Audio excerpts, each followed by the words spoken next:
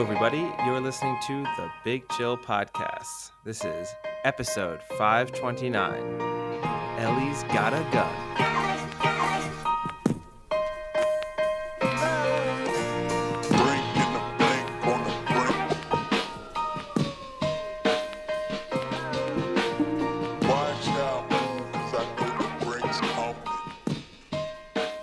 Hello, Big Chillians. Welcome back to the Big Chill Podcast.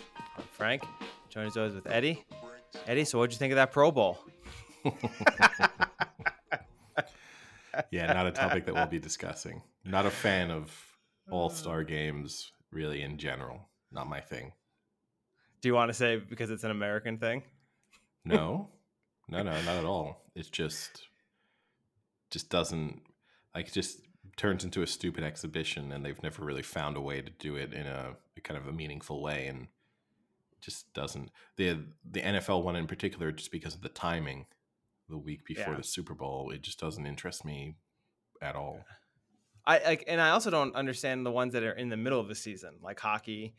Like, this is like the one chance players get to rest, but instead of resting, they have to go out and do a bunch of stuff. You know, it must be. I mean, I'm sure it's fun. Like the NHL one was in Miami. It looked like everyone was having a blast, but still, at the end of the day, I'm sure some of the players who didn't go and get to catch up a week on rest and just relax probably enjoy it just as much. Maybe. I mean, I know you make money from it too, right? There's bonuses and stuff. 42,000, I think it was. I'm pretty sure you're happy. I don't think it's exactly physically taxing, so I'm sure you take the money and the week of events over nothing to do. Speaking of taking the money, Manchester City seems to have got themselves in some trouble. Yeah, no, it's unclear exactly what's gone on so far. I mean, Premier League released the fact that they've been found to have breached financial regulations over 100 times over the course of about a decade. It's unclear now. There's now going to be an independent investigation into all of these areas to see, find the kind of full details of exactly what went on. And then it will be up to the Premier League to decide whatever the punishment is. The interesting part being the punishment could range in terms of its significance from sanctions and financial punishment all the way up to, well, points deduction being probably the most likely of the severe end of the scale, although expulsion from the Premier League could technically be the punishment. That seems highly unlikely to be an outcome. And also, I mean, the Manchester City has previously with UEFA found themselves in hot water over financial irregularities. There, they've always been able to go to the court of arbitration and kind of get tangled up in incredibly expensive, never-ending legal cases where they just have an unlimited budget that means that they eventually win. This time around, the Court of Arbitration is not an option for them. So there could be an appeals process, but it won't be as never-ending as it is through UEFA. So much more likely that there's an actual outcome from this, but it will be interesting to see. It's still a long way off any kind of real, meaningful event, but it might. Is it surprising to you that this investigation takes 4 years? So it's an investigation of the 9 years being 2009 to 2018 season. So this is a 4-year investigation. I mean, that just sounds a little outrageous. Like, what are they investigating that takes 4 years worth? Well, one of the issues is that Manchester City have not cooperated with the investigation. So that alone has been one of the areas in which they've been found to be in breach of the Premier League's rules. So, I mean, I guess there'd be people it's like a full audit of all of their books and then looking into all of their activity. It doesn't surprise me that it takes 4 years, really. I'm I mean, I've sure seen The that's Accountant. Ben Affleck did that in 2 days for a company yeah. with one clear whiteboard and a marker. It's true. They just needed a an autistic hitman, and then maybe they could have done this a lot faster. But no, it's Neurodivergent. okay. But it's yeah, it doesn't surprise me that it took 4 years, and it might take another 4 years before we get to a point where anything real happens. But it could be significant. I think it's not only significant for Manchester City, though. This has implications for other Premier League teams.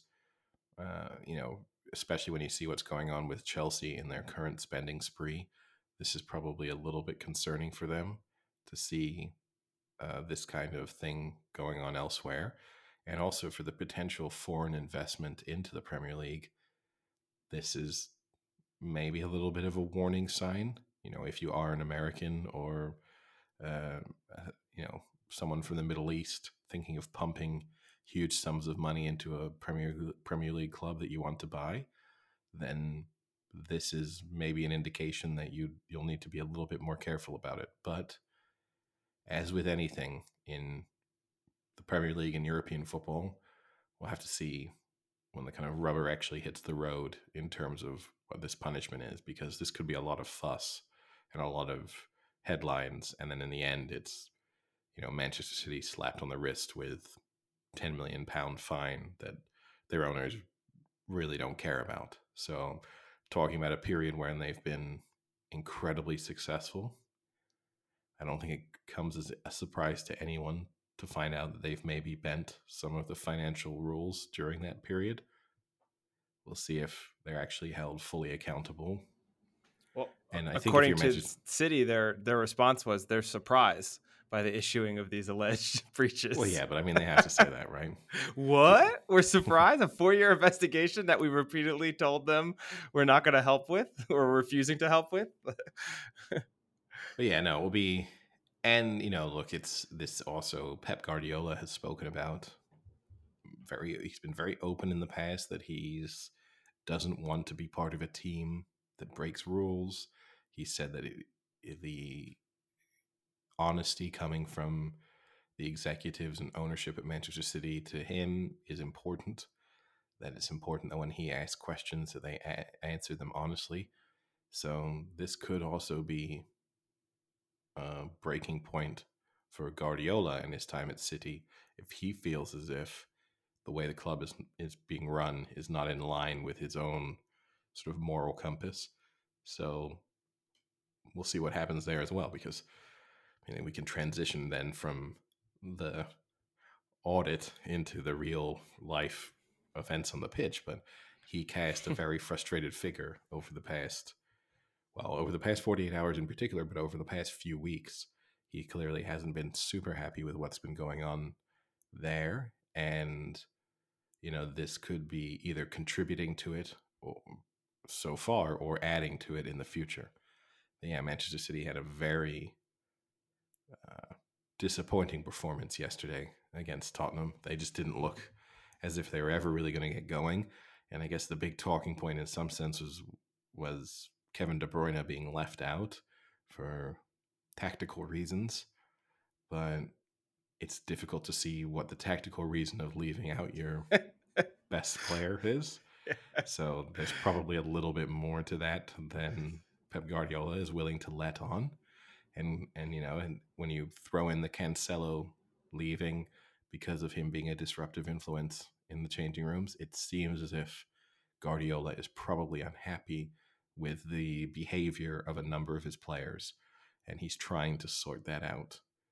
And he might not be able to sort it out fast enough for City to get themselves back into the title race, because that was a big missed opportunity with Arsenal having Yeah. slipped up on Saturday lunchtime against Everton.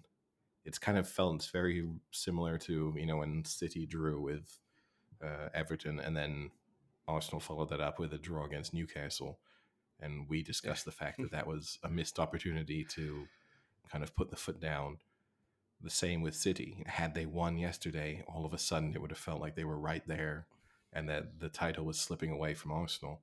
And instead, even though the Arsenal defeat to Everton is way worse than City losing away to Spurs, like it still ends up with the chance to close the gap slipping through Arsenal's fingers, and you don't know through City's fingers, sorry, and you don't know how many times this in the remainder of the season they're going to have the chance to close that gap again. Yeah, so they're what, 5 back, and I think Arsenal still has a game in hand. And yeah, it seems as if no one wants to win here. Both have had opportunities to, Arsenal to lengthen the gap or City to close it, and they both kind of failed. And I guess at the end of the day, both of those, like you're saying, both of those weekends kind of match each other, and it's kind of void each other out. But yeah, it's strange to me. That City performance was just bad. Yeah, no, it was one of the worst I've seen from them in a long time. They just Yeah, never really hit their stride. If you compare it with the performance against Spurs a couple of weeks ago, where they were, 2 down, but then they were able to put together a comeback, and in the yeah. second half, it felt inevitable that they would win. This time around, in the second half, it just never really looked like they'd score. Erling Haaland was a complete passenger throughout the game. Oof. I didn't even know he was on the pitch half the time. I mean, I don't know if he did. And it's interesting, right, with the Haaland analysis, because this now of the past 24 hours, you've had multiple people coming out and saying, well, maybe he went to the wrong club. Maybe this club isn't the right one to get the most out of him. Or maybe City signed the wrong player. The Erling Haaland analysis depends so much on how many goals he scored in the previous match. If he scored a hat trick, he's the greatest player that's ever graced the Premier League. If he doesn't score, then it's, was he really that good of a signing? Should he have gone elsewhere? I find it quite fascinating. I mean, I don't know, for a player who scored 25 and 20 and people saying that maybe they're not getting the best out of him, I don't know what the best out of him would look like. Like, I don't know what expectations are, but it is, as we've discussed previously on the podcast, he is one of those players where it is all about how many goals he scores. So in matches when he doesn't score goals, he's not contributing a tremendous amount, but that's never going to change. That's just the style of player he is. I do think it was in stark contrast to Harry Kane. I'm sure Pep Guardiola was sitting there thinking, he tried desperately to sign Harry Kane for a pretty extended period of time, and Harry Kane is probably slightly a better fit in terms of how City like to play. He probably watched Harry Kane be the difference in that match and thought that he would have rather had Harry Kane, at least for that match alone. Obviously, Kane then also broke the Spurs goal scoring record. So, Yeah, but Kane isn't offensive enough, Eddie. I mean, he gets that criticism too. well, yeah, no, when he I'm doesn't sure score, and City fans would find a way to say he's playing defensively too much. He's got to be up more forward. He's got to be completely out of the picture like Haaland was. no, yeah, no, it's true. It's the same thing. When Kane doesn't score, then people accuse him of dropping too deep and not being selfish and not leading the line in the traditional kind of center forward style, which is what Haaland does. So yeah, you can't win basically. I mean, if when you don't go well, people are going to find reason to criticize you. I mean, that's just to be expected. But yeah, I mean, it will be the next couple of weeks will be interesting for City because obviously all is not right in the City camp. So seeing how that plays out in the next 2 to 3 weeks with the Champions League coming back, there's a lot more going on. Things could go sour for them very quickly if there are major problems. Or we could get to the end of the season and think, wasn't it funny? There was that time in February where we thought there were major problems. And in the end, they've, won the Premier League and potentially the Champions League. And I guess the only other real result. I mean, I Well, guess what I was going to say was there's so much criticism on them, but when you look at their point total and you go back to previous years that they've even won the Premier League, this is more for some of them than they were at in those years. So it's like it's tough to criticize Haaland and say he's not fitting in well and he's not improving them when they do have more points at this stage than they had in previous years they've won. And I know you can't compare, previous years because the teams are different and what other teams are doing matter as well. But it's not as if they're dropping a lot of points compared to what they were at in previous years. No, but since the World Cup in particular, they've not been as good. So I think that's the real cause for concern, is that, they were firing on all cylinders for periods pre-World Cup, and since the World Cup, even when they've won, they haven't looked great, really. The second half against Spurs is probably the only time when they've looked particularly good since the World Cup break. So I think that's the real issue, is they just don't pass that eye test right now. Yeah. But speaking of teams that really aren't passing the eye test, I mean, we've already said Liverpool don't get discussed on the podcast. Another, disappointing result for them. We don't have to go into it at all. But Chelsea, with their new £100 million plus man, and a team being assembled for nearly billions, also struggled to do anything significant on Friday with their 0-0 result against Fulham. So their disappointing season continues, whilst Yeah. they might find themselves in hot water in the future for possibly breaking financial fair play rules themselves. So See, I think you're looking at this wrong, because I think what I see is you have a great race for who's going to win the Premier League. Then you have a great race for top 4, and then you have a great race for top 10. And you have two great teams in Chelsea and Liverpool battling out to see if they're going to make the top 10 of the Premier League. You can't ask for anything more exciting than that. no, I mean, look, from a neutral's perspective, this Premier League season is close pretty much everywhere. I mean, right down to the bottom, where you've got, probably 7 or 8 teams who are involved in them and potentially could go down. So you're right. Chelsea and Liverpool battling it out, just not I'm for sure they're places they so would have, excited for that. not for possibly entering the, you know, Single maybe digits of Europa, standings. maybe Europa League if they can string a few results together. But Yeah. no, it's and I mean, for them, right, for Chelsea and Liverpool, Spurs winning is a massive blow, because you just would hope, if you're them, you need Arsenal and City to beat all of the teams in and around that top 4 race.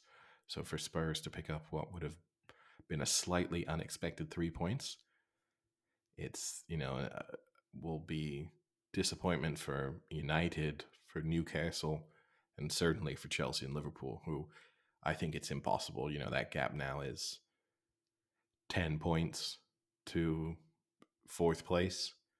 I don't see how either one of them could get Yeah. involved in the race for the top 4, which for Chelsea will be, and Graham Potter, be interesting to see how they handle that situation. And having spent so much money just now, they're going to really have to tighten their belts if they're going to be in line with financial fair play rules without the extra Champions League revenue. And for Liverpool, where you have the American ownership group, the Fenway Group, who clearly don't love spending money. Potentially, the club might be up for sale. We'll see if that goes through. The drop in revenue will mean they're even less likely to spend money this summer, which will frustrate Liverpool supporters even more. Yeah, looking back on these past few weeks, part of me wishes that United could have beaten Arsenal, because then you're in a situation where you would have had those three would be, right neck and neck, and it would be an even better race. Whereas right now, I don't know if United has a chance. They're 8 back, and Yeah, Arsenal has a game in hand. That's very unlikely. But if you told me they're 5, no, it would have been what, 2 back, right? 2 back, yeah, with Arsenal with a game in hand. That what makes it a whole different story, because I mean they look pretty good right now, and Rashford is just on an absolute tear right now. yeah, no, it would have been a real 3-way race at that point. A But real yeah, menage a trois. considering they don't, That's the last 3 episodes I've got that in. yeah, it's an interesting one for those playing Frank Bingo, unexpected wins. But yeah, I mean, the other issue for them, as we've spoken about previously, the goal difference. They are 24 behind City from a goal difference perspective, 20 behind Arsenal. So you basically have to add a Yeah. point on. They're the So, Minnesota Vikings of the Premier League. yeah. So yes, they're 3 points behind City, but realistically they are four because they need to be ahead of Yeah. them to overtake them. So yeah, I agree with you. It would have made things that bit extra, but you never know if they keep winning. If City, who have to play Arsenal twice, beat them on both occasions, and United keep chugging along, they could find themselves in the title race. But it does seem a bit too big of a gap at this point. Now, we've talked a few times, Eddie. I know this isn't a big NFL weekend because we're waiting for the Super Bowl the following weekend. So there was an event that shall not be named that took place that you don't want to discuss.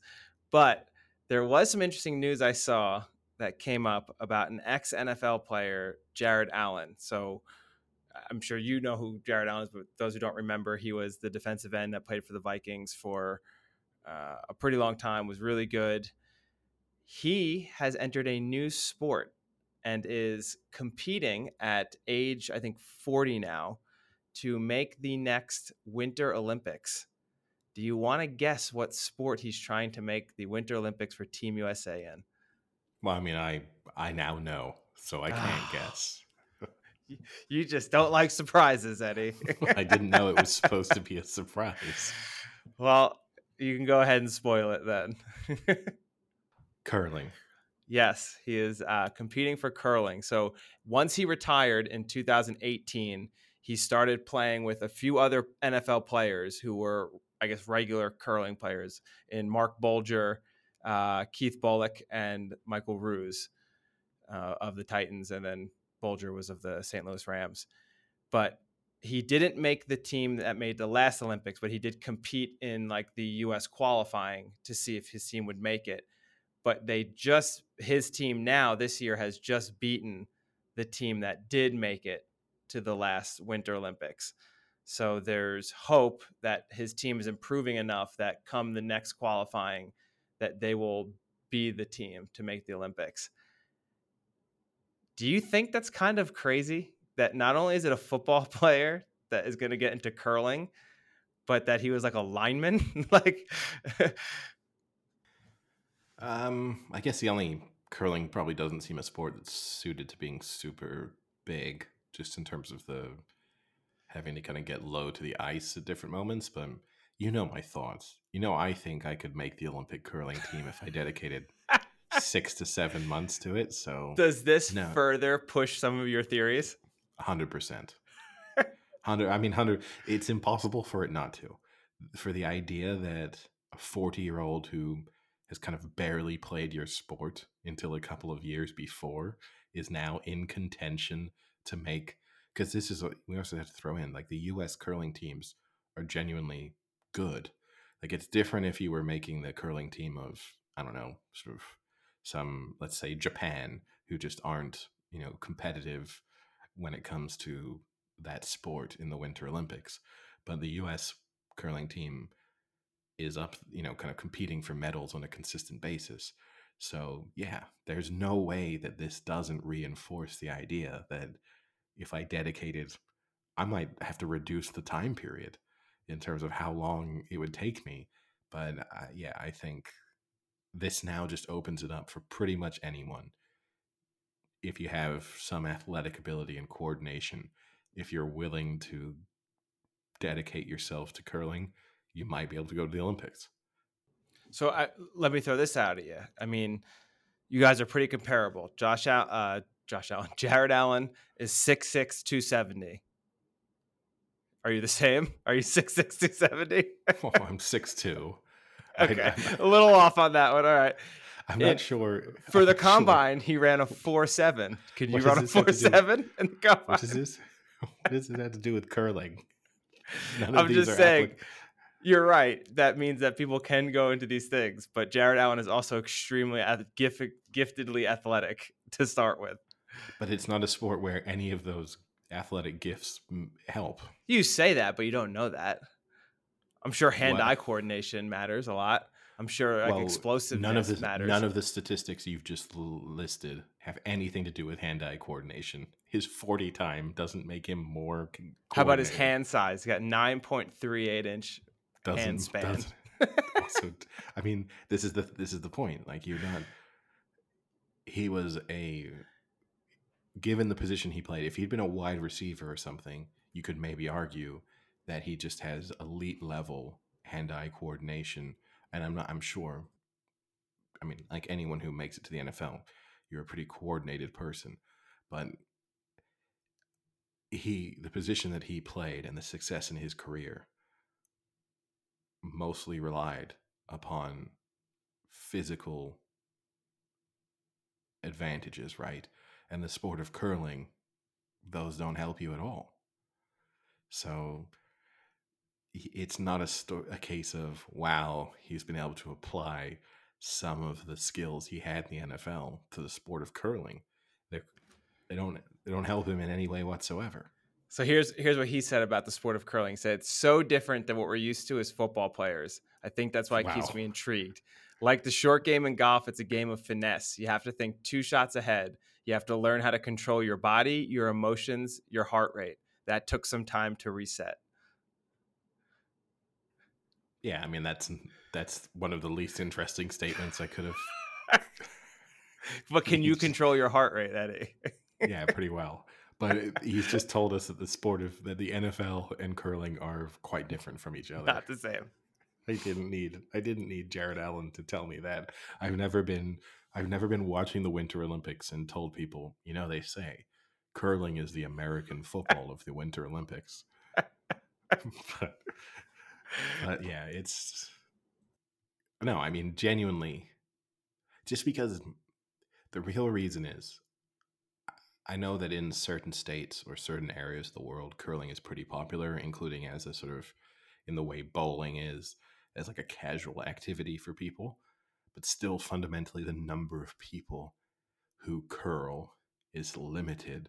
So your chances of breaking in to the sport at a high level are just greater than they are in other sports, right? And then when you throw in even of the people who are doing it casually, I'm sure there's a lot of people who over the course of the winter or whatever will go curling on a fairly consistent basis and are probably really, really good, but have never really thought about trying to do it competitively.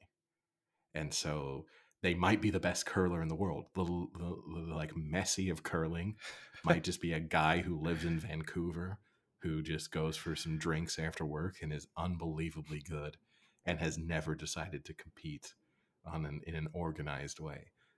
But it's, What a I mean, disrespect to the national curling team. it isn't though. Yeah, I well, mean, you're right though. I guess Jared Allen doesn't have to be working at Home Depot as his day job like the rest of Olympians do.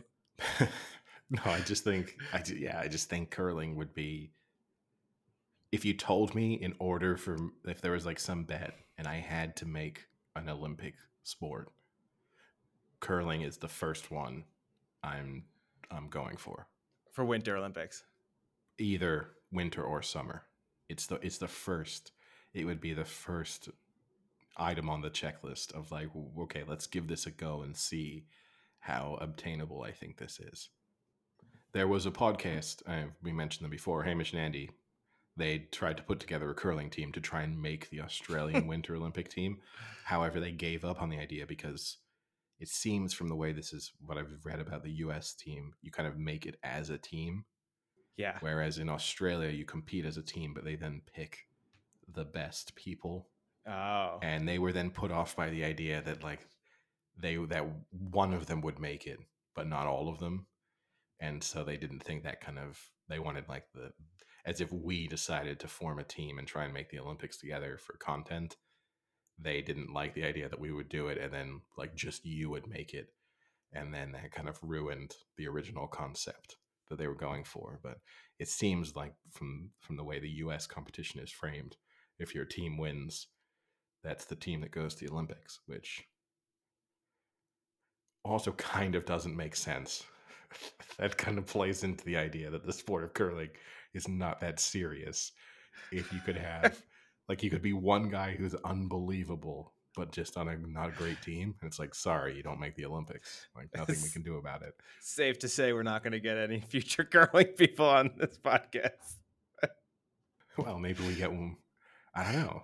Maybe they agree with us, or at least Yeah. with me. Or maybe we find that guy out in Vancouver that likes to drink beer and, and curl on the side. Maybe we find him. Well, I'm sure we can find him. I just need that. Finding that guy is not hard. We have to find the Messi of curling, who just is waiting in the wings. Okay. But yeah, no, a down week for the NFL.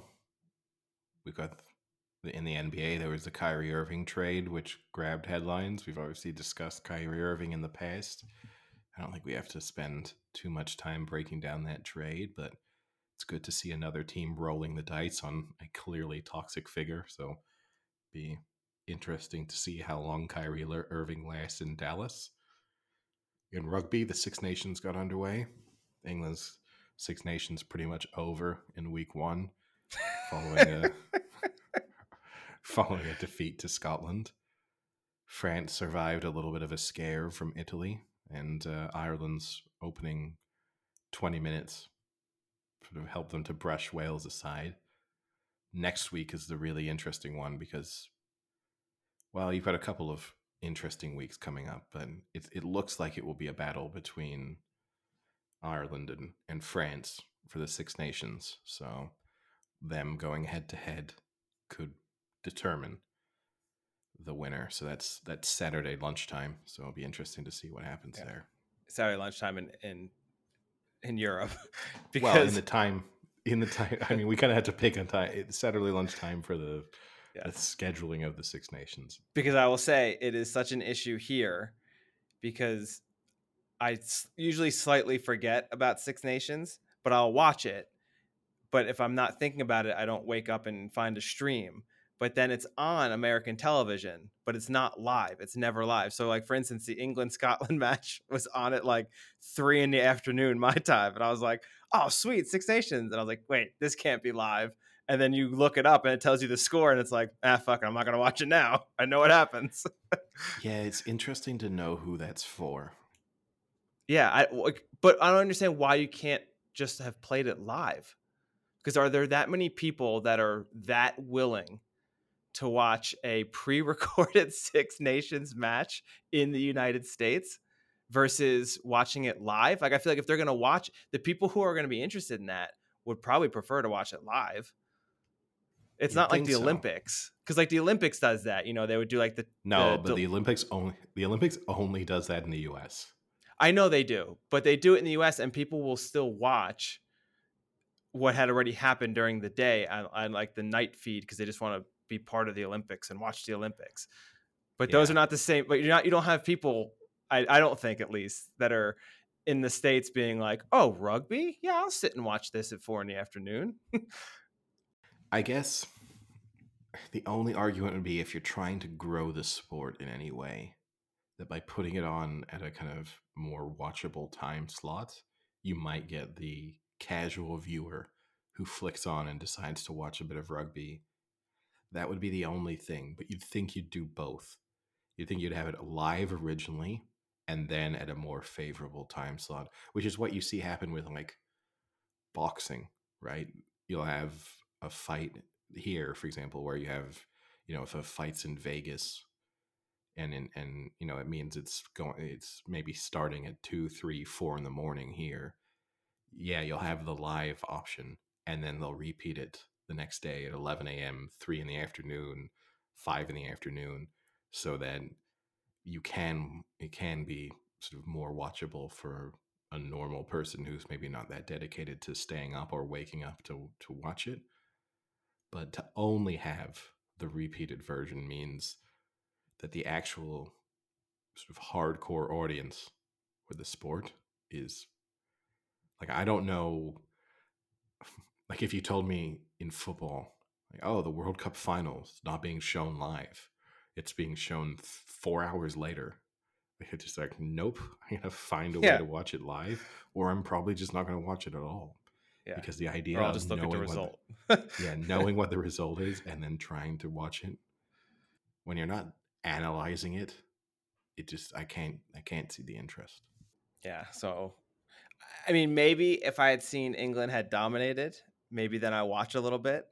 But once I saw that they lost pretty badly, I didn't want to put myself through that. It was a good match. It was a good match. And had a couple of Scotland scored a couple of very good tries, including one which is being dubbed the try of the tournament already. Although I think England's tackling has to be questioned, even if it's one of those where you strike you have to decide: do you want to credit the attacking skill, or do you want to be overly critical of the sort of defensive mis- mishaps almost?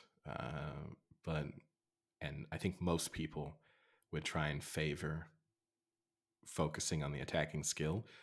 But yeah, no, it was a good match, but things for England aren't going super well, and obviously the World Cup is only a few months away, so not great to be, 8-9 months out from a World Cup and not exactly in great form. But you never know; the ship could right itself in short time. I guess moving off of sports, because you said it wasn't a big sports weekend, it was the Grammys yesterday. A big day for, I don't know, the few people who still watch entertainment Speaking of things I don't award know who shows. it's for, I don't know what Oh, I award know shows that. it's That's for. for them. That's for the people I who are know, but getting why up on it the has. stage who need to get more recognition than they already get.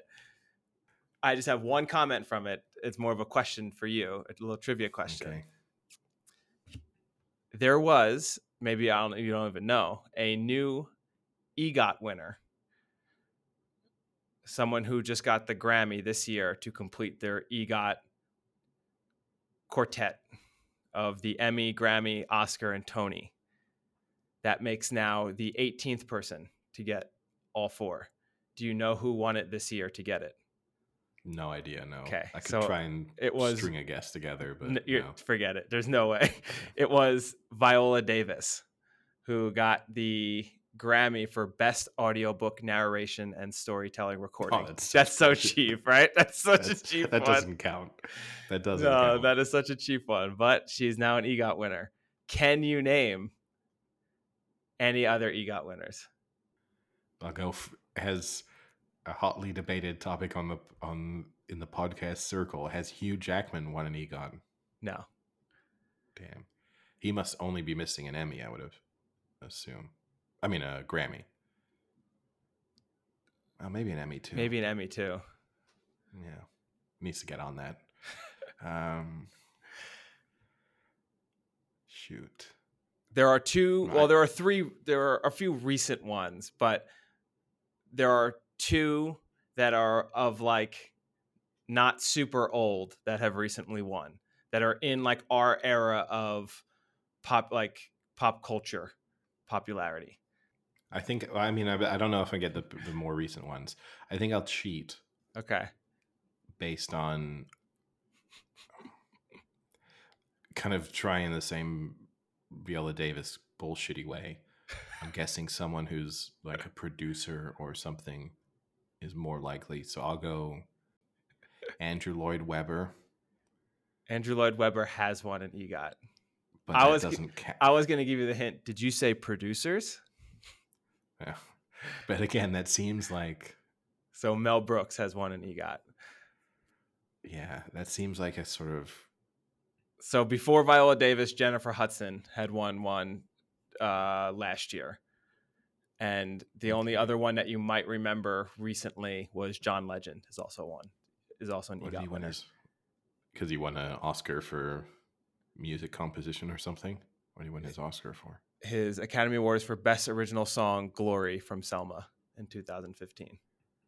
Uh, I feel like I the know what you're true EGOT saying. Like, winners.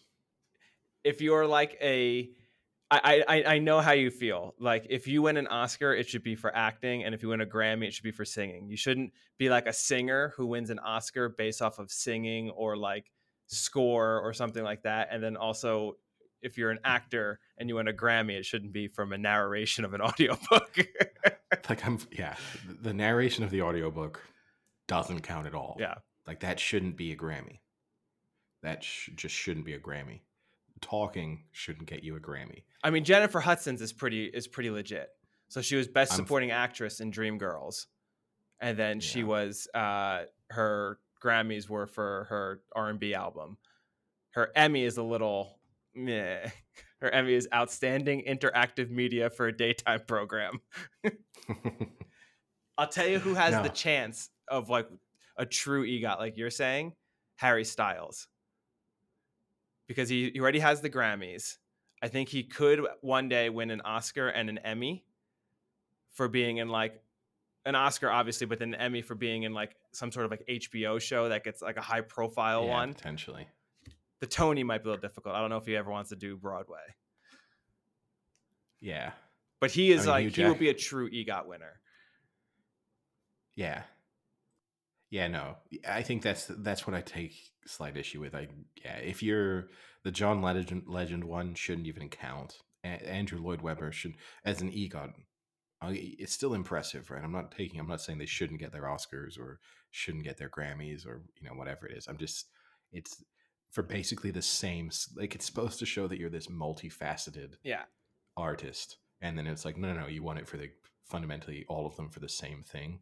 yeah. Then you're not a multifaceted artist. It's mostly just musicians who hit something in the Oscars and the Grammys and the Tonys, Oscars, Tonys, and Emmys with like their song. But maybe that's a good transition for us then into the world of television. Speaking of potential Emmy winners and our coverage of The Last of Us, which episode 4 just came out. We shifted away from the focus on a love affair and more been moved back in the direction of the kind of general storyline. I have to admit, I did not enjoy episode. I guess we'll say spoiler alerts from now on for anyone who's yet to see this episode of The Last of Us. I did enjoy this episode. I'm not saying that, but I did not actually enjoy this episode as much as episode 3. So I thought episode 3 so far is the best episode of the series. Episode 4 was good, but almost felt to me in some respects like more of a filler episode than episode 3. Like very little really happened in this episode to significantly push the storyline along. Yeah, without much character development at the same time. See, well, I think it's this will be a necessary filler because it establishes the growing connection that the two have. You can definitely see the bonding that's forming between the two main stars, and that's gonna, I think, ultimately have a huge impact later on. So you kind of have to give that time to see them develop their relationship a little bit there, so that way if something were to happen it pays off and it's not just like, oh, they probably like each other now, they've been spending time together, but you actually get to see that how it's like progressing in real time, and that was fine. But yeah, I agree with you. I think this is the least exciting episode so far. There was like that scene where he mows down those guys was pretty good, but it was pretty short scene. It was only about 5 minutes of action. So far, I mean, we're 4 episodes in, and there's been very little zombies, really. Like, is it going to be like episode 6 and 7 just going to be nonstop zombies, just like jumping from rooftops? Like, well, the interest because in the game itself, right? They're not being the video game itself. You're not really zombie fighting. You're supposed to be fighting like Fedra. Yeah, is the thing that's pursuing you. And they shifted away from that in the TV show, where Fedra is not the focus, is the enemy. It is more the world itself that you're in and the infected. But I mean, which then when they are traveling through remote areas of the world where they openly acknowledge very little chance of there being infected here, which, yeah, I mean, it goes back to the idea that if you were just a survivalist, this world is actually pretty survivable. Because if you just go to a cabin in the woods in the middle of nowhere in Montana, yeah, you're probably okay. Or 10 miles outside of Boston, Yeah, not even. barring Yeah, barring getting a serious neurological disorder.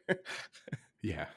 The I guess the suburbs, though, your risk is other humans, and as the show is trying to make out. But if you are just in the middle, kind of in the middle of nowhere, and there's no reason for people to really kind of be coming to where you are, you're pretty safe. Yeah.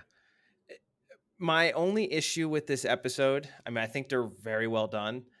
I have a slight issue with the because every episode it plays very video gamey where there's like a puzzle that has to be solved, and this week's puzzle was the bridge is blocked in one or both directions. But just thinking about how bridges and off ramps and exits work, I feel like it would be very easy to take an exit or an off ramp and then drive like against the grain and get back on the other side. Whereas they take an exit and next thing they know, they're in like downtown Kansas City. You're like, how did they get so far away that they couldn't be like, okay, there's the bridge. All right, we're a little farther away. We should probably go right at some point. Like, I think we've cleared the bridge now. Let's just go right. Like, they get so far, and next thing you know, there's like freaking I don't know, like injured Tommy in the middle of the road trying to get him to stop. Like, where did this like? How did they get so deep into downtown Kansas City? Yeah, no, I do agree with you. I mean, even just the possibility of driving completely off road Yeah, to just get to the other side of the bridge doesn't seem too challenging when you don't have to worry about the police. yeah. You know, like You can go on that any does. way, like any path you want, any direction you want. It wasn't that long of a bridge. Like he clearly could see through the other end of the bridge. Yeah, it was at most a couple hundred meters you're Yeah. talking about. Yeah, no, it was. I do agree with you, but yeah, they're obviously their hands are tied a little bit there, I guess, from how the video game was dealt with. But no, it does seem like there would have been a smarter way. Even the decision making of giving the map, you'd think you'd sit down then and look at the map and go, okay, we need to take this road, this road, this road. You wouldn't hand the map to a teenage girl or whatever age she Who's is, never seen a who map that before. who then rightly points out that it's only been 2 days that she's Yeah. been in a car and seen a map before. So yeah, that's poor planning on his part. I mean, yeah, it's very poor planning when you think about the one thing you just don't want to do is get into downtown Kansas City where there's a lot of people.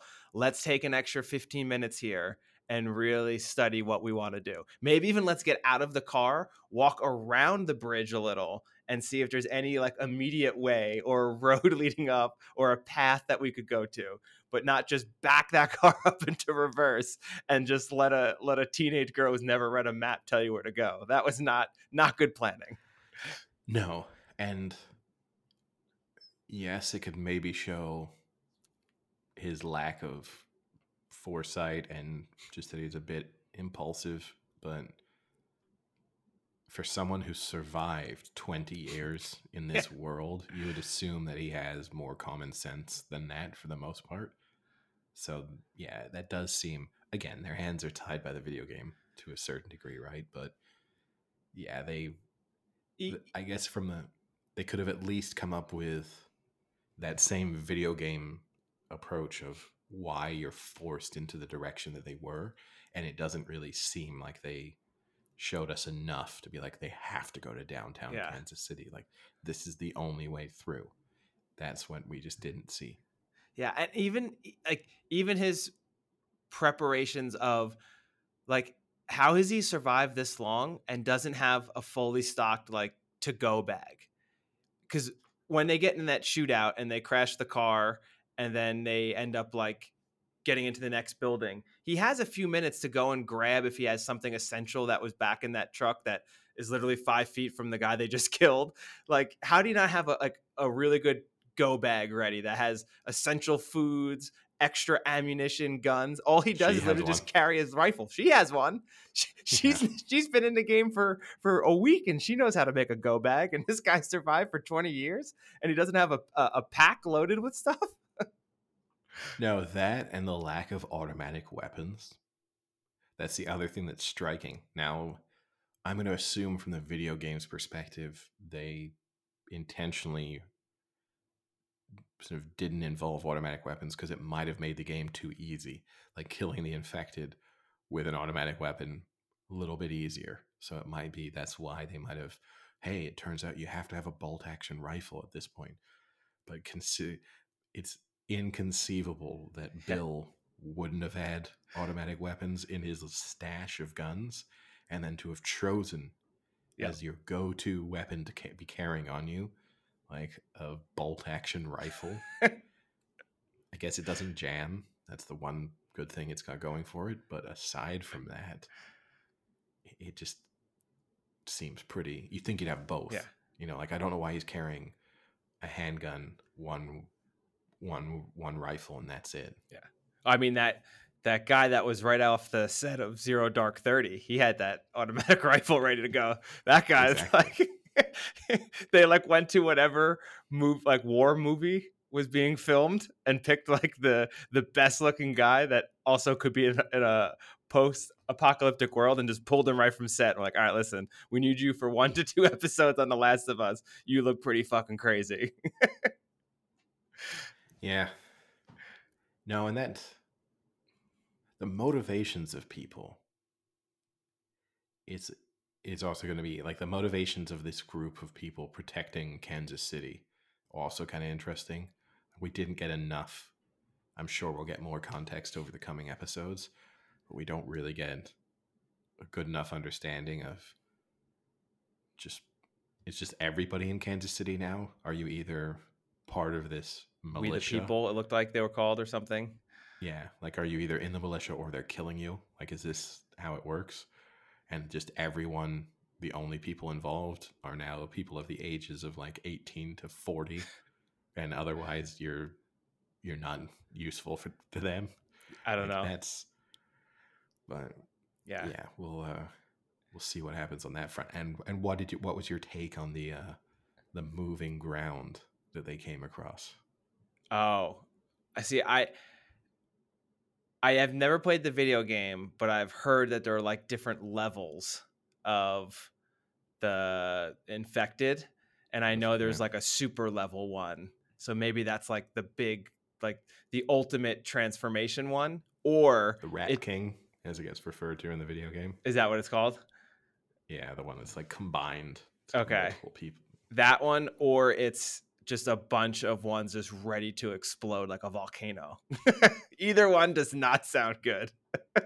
I did like that part where Melody Litsky was just like, let's deal with that tomorrow. That was Just awesome. We'll deal with that later. just close the door. It can't get through a door. Let's close it. It's No, fine. wait. A second ago, we were terrified that they were about to burst through the floor, but now we've just closed the door. Like first, for starters, he just went to casually. Hey, I got something to show you. Yeah. It wasn't being monitored during that period. No. Opens the door. Oh, let me show you this. Oh my god! And then let's just close the door and leave it. Yeah, let's deal with that later. I'll tell you what is interesting though, when you really think about some of the stuff, like I think I said it last week, that they don't directly mention, but they give you hints towards, and then kind of make you think about.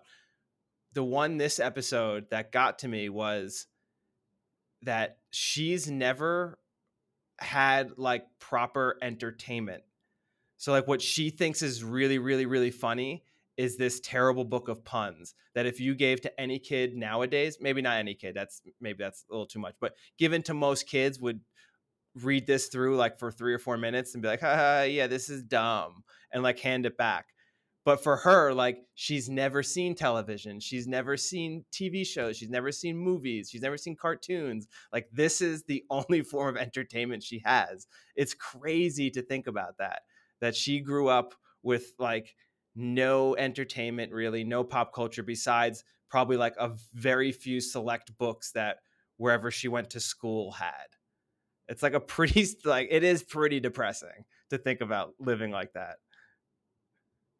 No, but then that raises the greater questions about why are people choosing to live in these protective zones versus doing like at this point in time,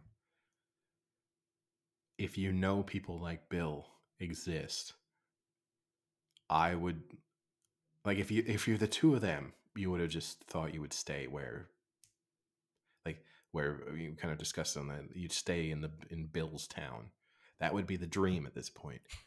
But still, the other goal would be like, like let's find some remote cabin in Montana that's still in pretty nice condition, and and live there. Like, why are we going to live this miserable life?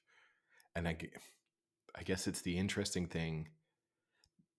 The thing I don't believe, even though I think the world could break down at a fairly rapid pace, and that there would be just uncontrollable violence for a period of time, I do think we'd bounce back to rebuilding the world way faster than these kind of predictions for what the world would look like would be. And so I do think there would be more people out there trying to build like a nice town and not just live in completely like slum chaos in downtown Kansas City. Like that's the bit sometimes I struggle with if I'm trying to apply it to the real world. I do think people would be like, life could be better than this. Like we don't all have to be in a militia. Like But this I think seems right, but I think the issue would be then that the militia would still just end that for you because they don't want you to have that. no, you would need your own militia, Yeah. but I like that term. No, you don't need to be part of the militia. You just need to be part of a new militia that this, protects you not being in a militia. well, that's the way the world works, right? That's why we I have know, but armies. that's like it's just funny. But we would be like, hey, there's 100 of us, 20 of us can be in this militia, and they know, and like these are the people who should be in a militia. These are the guys like, oh, you were in the army before, you're in the militia now.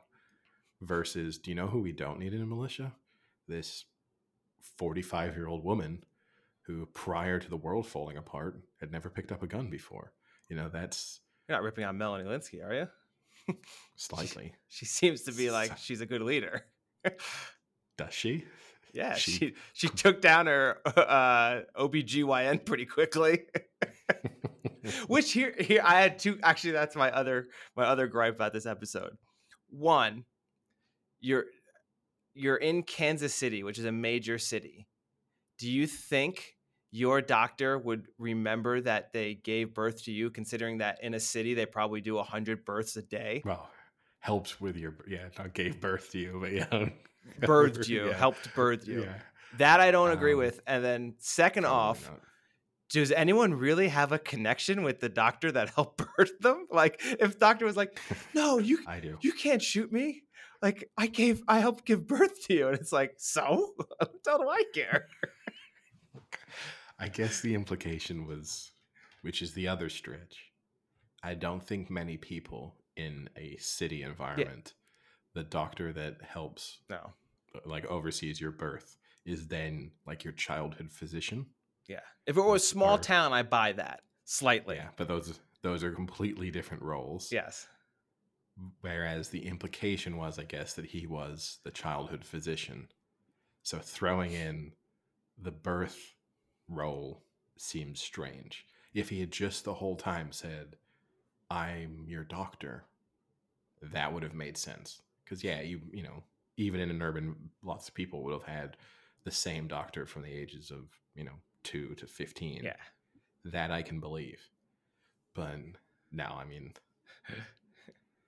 but you say she's a good leader. She's not really on top of things. I'm just a fan of her in general. I think that's why I'm giving her the benefit of the doubt. That's from an acting perspective. I'm not being critical, but the fact that she's obsessed that this one guy is responsible for everything, and we know as an audience, very video gamey. Yeah, we know as an audience that he is not. Maybe not a great leader. So the lack of kind of like entertainment that you're ever going to have got me to thinking, what would be some of the things that would never have happened when this outbreak occurred that was basically after that? So I did some searching, found an amazing BuzzFeed article. I know you love BuzzFeed, Eddie, big fan. This is just entertainment, but I was thinking next week I'll dig up some sports ones to think of like what didn't happen sports wise. because I think that would have been right at the beginning of the Brady dynasty, right? That would have been the first year they won. Would have been that January. No, it was 2003. So he would have won. He won his first one in January 2002. So Okay. yeah. So he would have. In this world, Tom Brady has still won a Super Bowl. We can be Yes. no need to panic. So some of the things that never would Now have here's the existed. question. Okay. Before you, is Tom Brady alive in this world? Has he No, survived? no, because he's not crazy yet. He's not TB12 Tom. TB12 Okay. Tom survives. He's got a bunker of underground avocado ice cream ready to go for the rest of his life. Yeah, TB12 Tom survives. 2002 Tom does not survive. All right. He's also, I guess, in Boston, which Major reduces city. his chance of Yeah. reduces his chance of survival. Okay, so some of the things that have not occurred according to BuzzFeed. Shrek 2. I don't know, that's what they start with. Okay, but Shrek 1 has, which Shrek is 1 I guess, the has. important. So they've Okay. never seen the sequel. Facebook. Not opened yet. And that also means then Twitter, Instagram, Reddit, TikTok, all a nothing. Never existed. So it's just in this world, it's just MySpace. MySpace. Yep. You're living off. You got MySpace people running around. And Friendster, maybe, I guess. All of Rihanna's music. No Pawn to replay. No Pawn to replay. I don't know why Rihanna is the first I love musical Rihanna. reference. Yeah. But All right, how about this one? Shrek 2. No Taylor Swift. Yeah, I would argue that's bigger from a musical standpoint. But I'm okay so far. Okay. This world, you're removing. I'm just saying, in my current life, if you stripped Shrek 2, Rihanna, Taylor Swift, and Facebook away, so far my life is pretty much unaffected. Never got the viral sensation of Tom Cruise jumping on Oprah's couch. Completely missed that. Or in this world you did, but it was him passionately talking about a fungal infection. Cordyceps. Yeah. The Office, the American version, never happened. That's a big one. Blow to you. That is a huge blow for to you. me. Then if I'm surviving, I can't quote Michael Scott at all. You could quote Michael Squat. He is the I got Michael version. Squat is what I got. This is a great one. I love this one because I secretly love this movie. The entire National Treasure franchise does not exist. You don't secretly love this movie, Frank. You talk about your love for National Treasure on a routine basis. Yeah, that doesn't affect my life in any way, shape, or form. You know who you never saw on the big screen? Jonah Hill. Never once. Hush. Damn it. This show you never got to see that might have helped you survive. Lost. Didn't premiere yet. This I'll give whoever the BuzzFeed writer who was assigned this particular task not the easiest assignment, because it's basically lists some things that happened after August 2003, which isn't necessarily the most fascinating list, but how they've gone about structuring this is questionable. There's a reason why this person was working for BuzzFeed in Eddie, what do you think you could do quicker? Make the national curling team or put out a BuzzFeed article?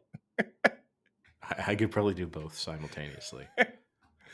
This one, I could go ahead. I could make the national curling team and then write in a BuzzFeed article of 10 athletes who I think would excel at curling but have never tried it. Hint, it's not who you expect.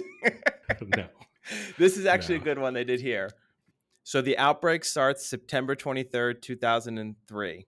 On September 29th, less than a week later, Mr. Brightside by the Killers hits the airwaves.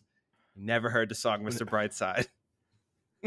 No, but see, and then I'd argue we probably do. Like, it gets leaked, right? Because it exists. It's been recorded. So that means that Mr. It was Brightside written before then. So obviously, maybe some people it's recorded. Know.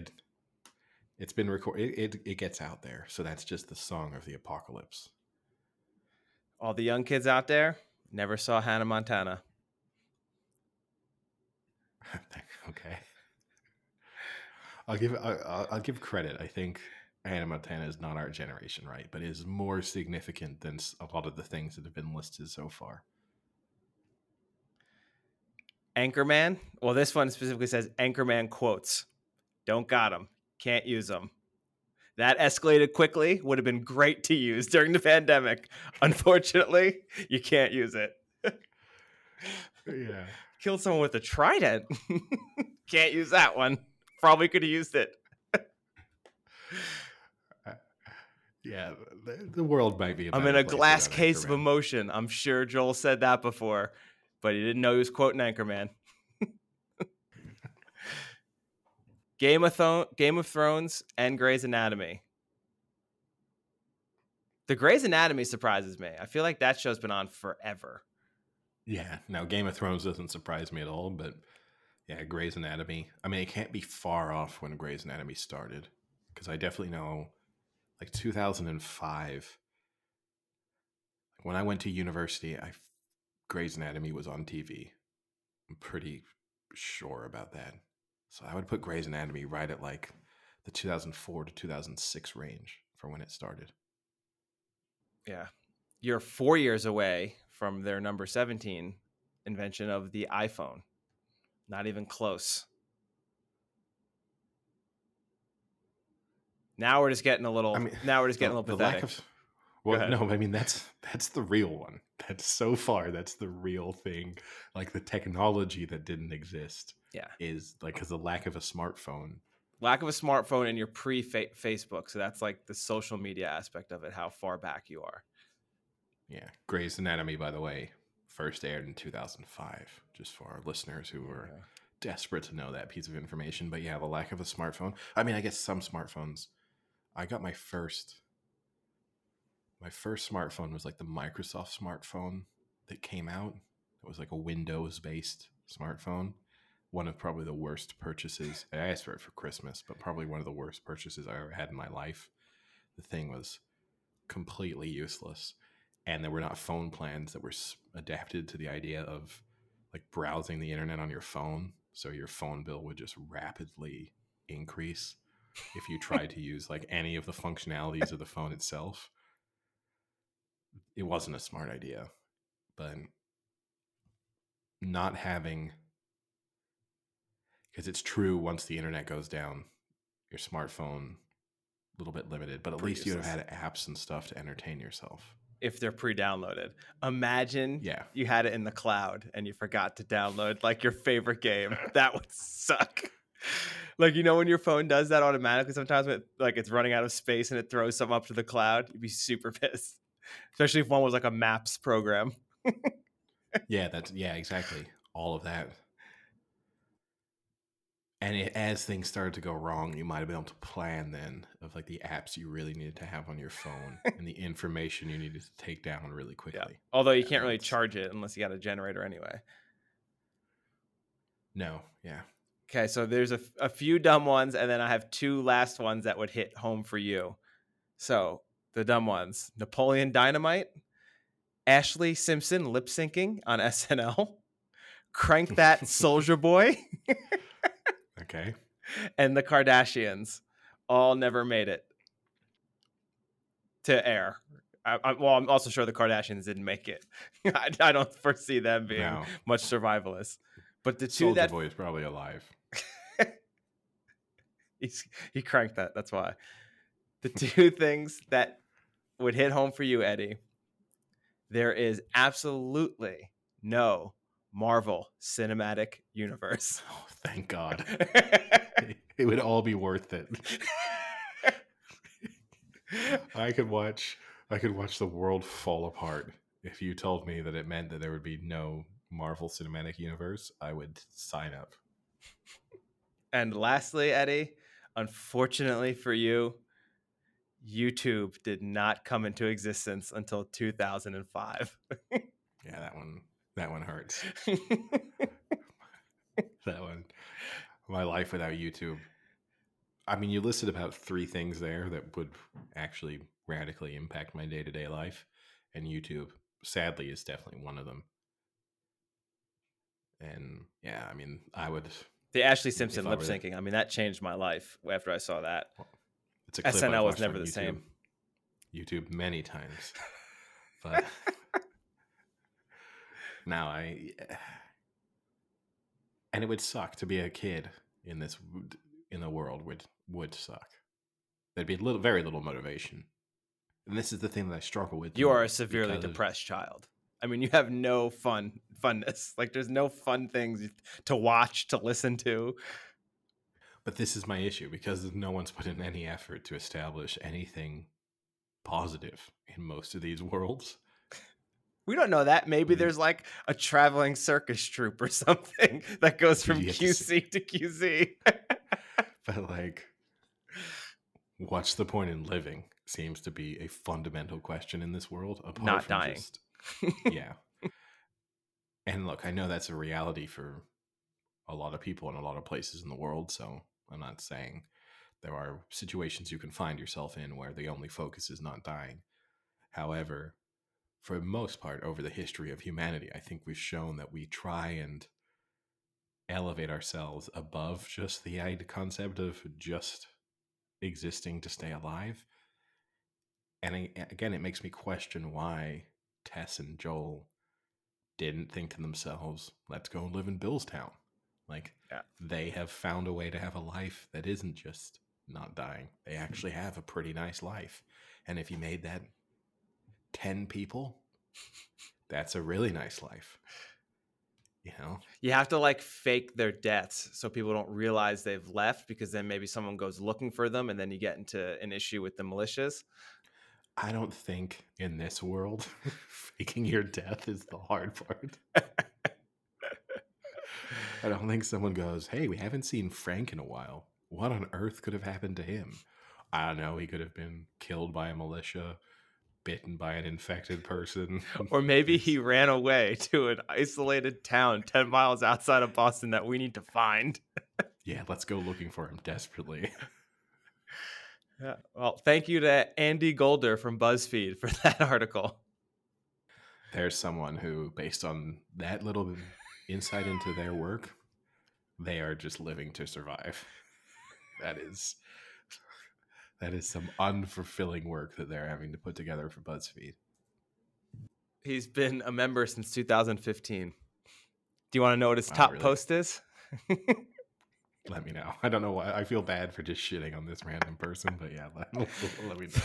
Title: The Miss Universe contestants wore national costumes and Miss Ukraine looks badass. Top post. What a career. I mean, he should be thinking to himself in this world, careers like his do not exist. Yeah. He's a senior You know? staff writer and is a pizza enthusiast. Another thing that no longer exists. No. Yeah, we've yet to see pizza. Chef Boyardee made the cut, but no pizza. That would be tough. No pizza and no like cheeseburgers is tough for me. That's at least 3 to 4 meals a week for me. Although again, in Billstown, both easily doable. I guess cheese would be Oh, I the bet you Bill issue. had a beautiful brick oven pizza in his backyard. Pizza maker. He probably No, but built a nice one. cheese is your problem. No, he's got farm animals. He can get the milk and just make it himself. We didn't see any Yeah, remember he cows. slaughters, like he's slaughtering the animals.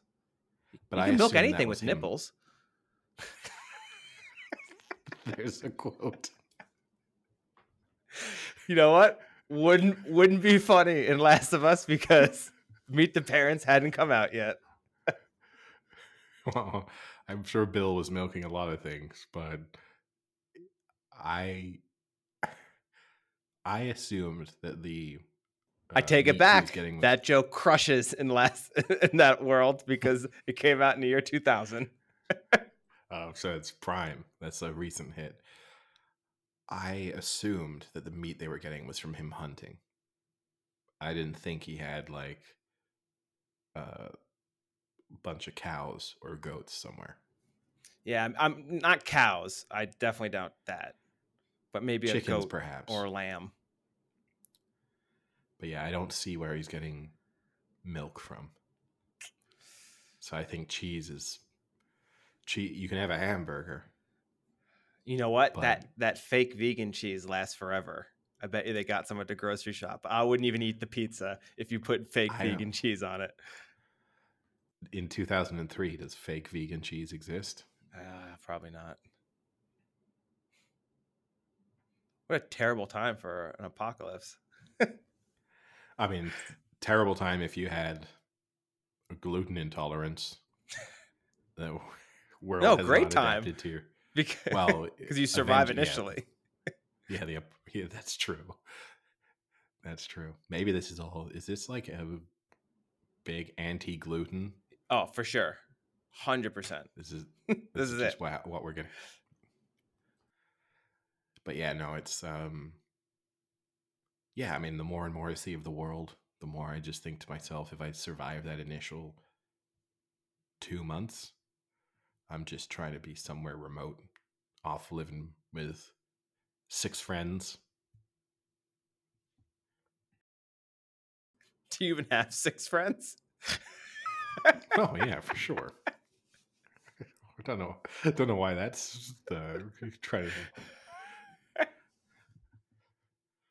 The issue I would have is I don't have 6 friends. The 6 people I would trust are They not are all in not one very place. helpful. Well, well, that's true. I don't have a lot of friends with the skills you would need. No. Like, I, there Off had the to be top of my one head, if person. you tried to form a Paris crew, you guys are not surviving very long. First off, you have one that will just kill every one of you for fun. Then you have another one who will probably make advances on you for fun. um, the severe lack of electrical skills would be the big issue. You need someone who, for You need starters, you an need a engineer. generator, and you need a generator. Yeah. Like that's clear. This world is, which is would be the benefit of going somewhere remote. There's a good chance that the place might have a generator anyway, Yeah. so you might just get lucky. And you need then some access to fuel supplies, which is tougher. Yeah. And as Joel points out, gas doesn't stay perfect for 20 years. So it gets tougher and tougher as time goes on. Makes the interesting thing in terms of their decision, in terms of like when he parks and how he's managing that fuel. If your fuel gauge is not an indicator of how long you can drive for, that's got to be tough. Yeah. I mean, that also raised a question to me a little bit of like why you chose to drive off into the woods to sleep. I don't think it was I that kind of far. weighed. No, but I kind of weighed up there. Like, are you better just sitting on the? If you are remote, like, are you better just on the road? Like, what's the advantage of going into the woods? Because there's a lot of talk of these raiders, but I haven't seen them yet very much. So I don't know if they're just like actively patrol the roads every night. Yeah. Or do they actively patrol the woods? Because that's what Boy. I thought that. But my thing was when he first pulled into that open field, I was like, oh, this is perfect. You have a great line of sight. You can see something coming like a mile away. And then he keeps going into like this woods that you can barely see 20 feet ahead of you. And I was like, is this the best option? I guess no one can see you in that sense. Yeah, that's great. Yeah. But you can get snuck up on pretty quickly.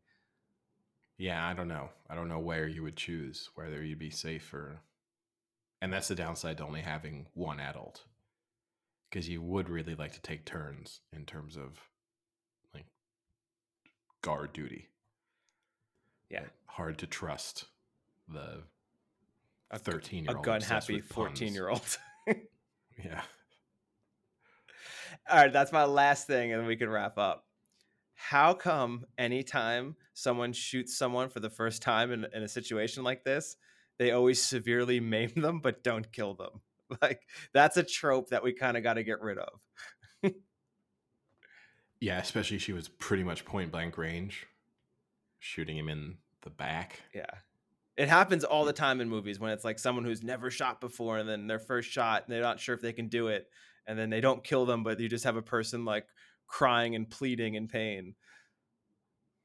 I did like that guy deserves some credit for his crying and pleading. Good Pretty acting good. job. Yeah, pretty good. So sold the bargaining, like the process that you'd probably go through if you're really desperate to survive. Off the But heels of almost trying to kill that same person he's begging with 20 seconds oh ago. yeah, I would turn immediately. I would I would also be giving that person my knife. I'd Yeah. be like, here, take it all. Just please don't shoot me. It's a good knife. But yeah, their decision making post killing them too was weird to me.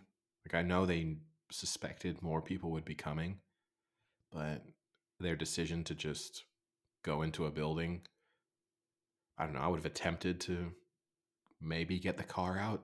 Like I would have probably run through some Well, I like mean, can all we four get away? tires though are shot. I guess. But I would have or do they have a car? Yeah. You know, like I would have tried to have thought about getting away more than just let's go and hide in the adjacent building for a while and see what happens. Which again, just to wrap it up, brings me back to my point: is how did they get this deep into the city when they just took the exit before the bridge? Like they are deep in that city. They crashed into like a laundromat in an alleyway. Like you're not off the highway anymore. No. Yeah, it's interesting. Didn't look much like Kansas City to me either. Not that I am that Well, that's because it's familiar pre with Patrick Kansas. Mahomes. They have nothing to It's true. celebrate. Oh yeah. Yeah. No Travis Kelsey. No Andy Reid isn't wandering No. the streets of Do you know Kansas who's the City. current coach? 2003 Kansas City Chiefs? I do not. I'm pretty sure it was Dick Vermeil. It was. Unfortunate for Kansas City too, because they were 8-8 in 2002. That following year, they then go on to be first in the AFC West with a record of looked like 13 13-3. wins. Yeah, that's a tough beat for Kansas City. Yeah. So close. So, yeah. So they're a couple of weeks into the season when this all happens. How many there? We'll discuss this next week. Actually, Yeah, they had a great we'll team discuss though. this. Tony Gonzalez, Dante Hall, Priest Holmes, Willie Roaf, Will Shields, bunch of all pros. All right, we'll save that for the BuzzFeed article next week. Maybe I'll try and write one and send it and see if I can get it published in BuzzFeed. Okay, go for it. All right, well, I'll talk to you later. See ya. Cheers.